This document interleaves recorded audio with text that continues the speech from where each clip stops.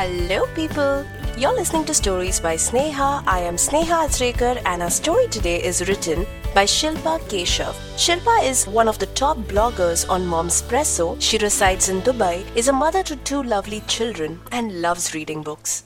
Let's listen to Sorry Beta, I'm Busy. The number you have dialed is not responding at the moment. I stood surprised. This was my 3rd unsuccessful attempt in calling my mother, and every time I got the same message. It had never happened in the last 3 years. In case she missed my call, she made sure to call me back soon. It was evening when I finally called my dad asking about her.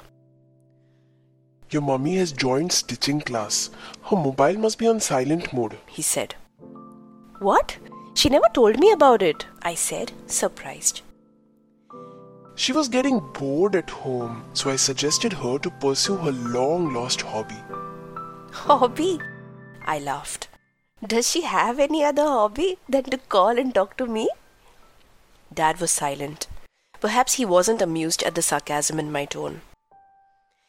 I shall ask her to give you a call when she comes back home, he said. I felt bad for the taunt I had given. Well, I was upset that my ever-available mom wasn't picking up my call.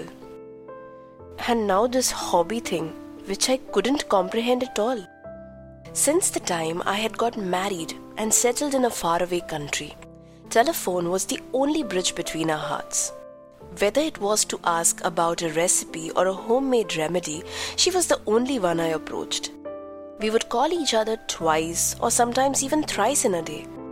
Even though the international call charges were high, the initial days of separation, post-marriage, were too heavy on our soul.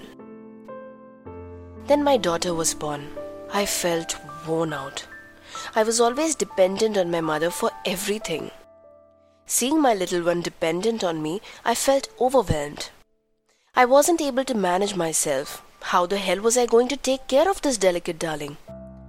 Her crying, illnesses, immunizations, ear piercing, eating habits, everything took a toll on me. And my mom was my go-to person. For every trivial reason I would call her. And my ever-patient, omniscient mom would be there to guide me. Slowly things started changing. I got a grip on my new life. I got steady handling my little one. Gradually, my calls to mom decreased. Once, with great difficulty, I had just put my baby to sleep and the cell phone rang. She woke up startled and wailed aloud. Cursing my luck, I looked at the caller. Mom calling flashed. Mummy, why did you have to call now? You woke up, baby. Without even saying a hello, I shouted. Oh, I'm so sorry, beta. I just called because I hadn't heard from you since the last 3 days. I just wanted to check if everything is fine, she replied. Okay, I'll call you later. I disconnected the call as my baby was crying at the highest pitch. While putting her back to sleep, I realized that I hadn't called mom since the last 3 days. I was so busy with my life that I didn't think of my mom. I felt terrible for being so selfish. My call was the only thing that she looked forward to. My mistake. A very big mistake. I promised myself to be more punctual henceforth. But this saga continued. My calls now dropped to once in a week, but she never complained. You take care of the baby, that's of prime importance, she would say, though I knew she missed me awfully.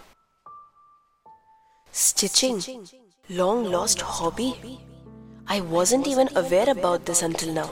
How did I just not know this part about mom? She had devoted all of her time raising me and my brother, never contemplating about her own hobbies, and never did we ever bother to even ask her. Now that her children had flew away from her nest and were too engrossed in their own lives, with a slight push from my dad, she had decided to pursue her hobby.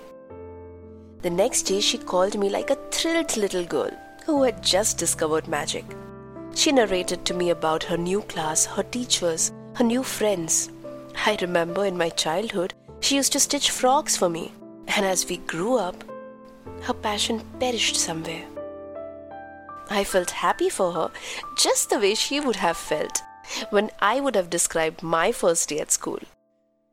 "I'm sorry, Mama," I muttered with great difficulty, wondering why this apology business was so difficult, especially when it had to be applied to the people who matter the most to you.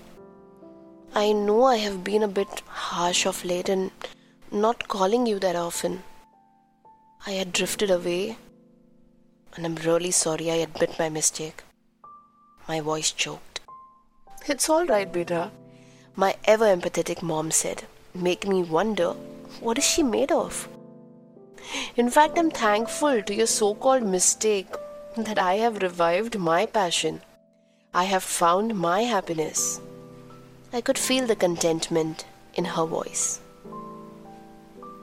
And then she said, "Beta, I'm a bit busy right now. Can we talk later?" I laughed. This was the new normal in our life. Hey, I hope you like the story. If you like this podcast, don't forget to subscribe to Stories by Sneha on Anchor, Spotify, Hubhopper, Castbox, Google Podcasts, Apple Podcasts, or wherever you get your podcasts from. If you have a story to tell, drop me an email on storiesbysneha@gmail.com. You can follow me on my Instagram handle at the.agatist. I'll see you next week with a fresh episode. Thank you for listening.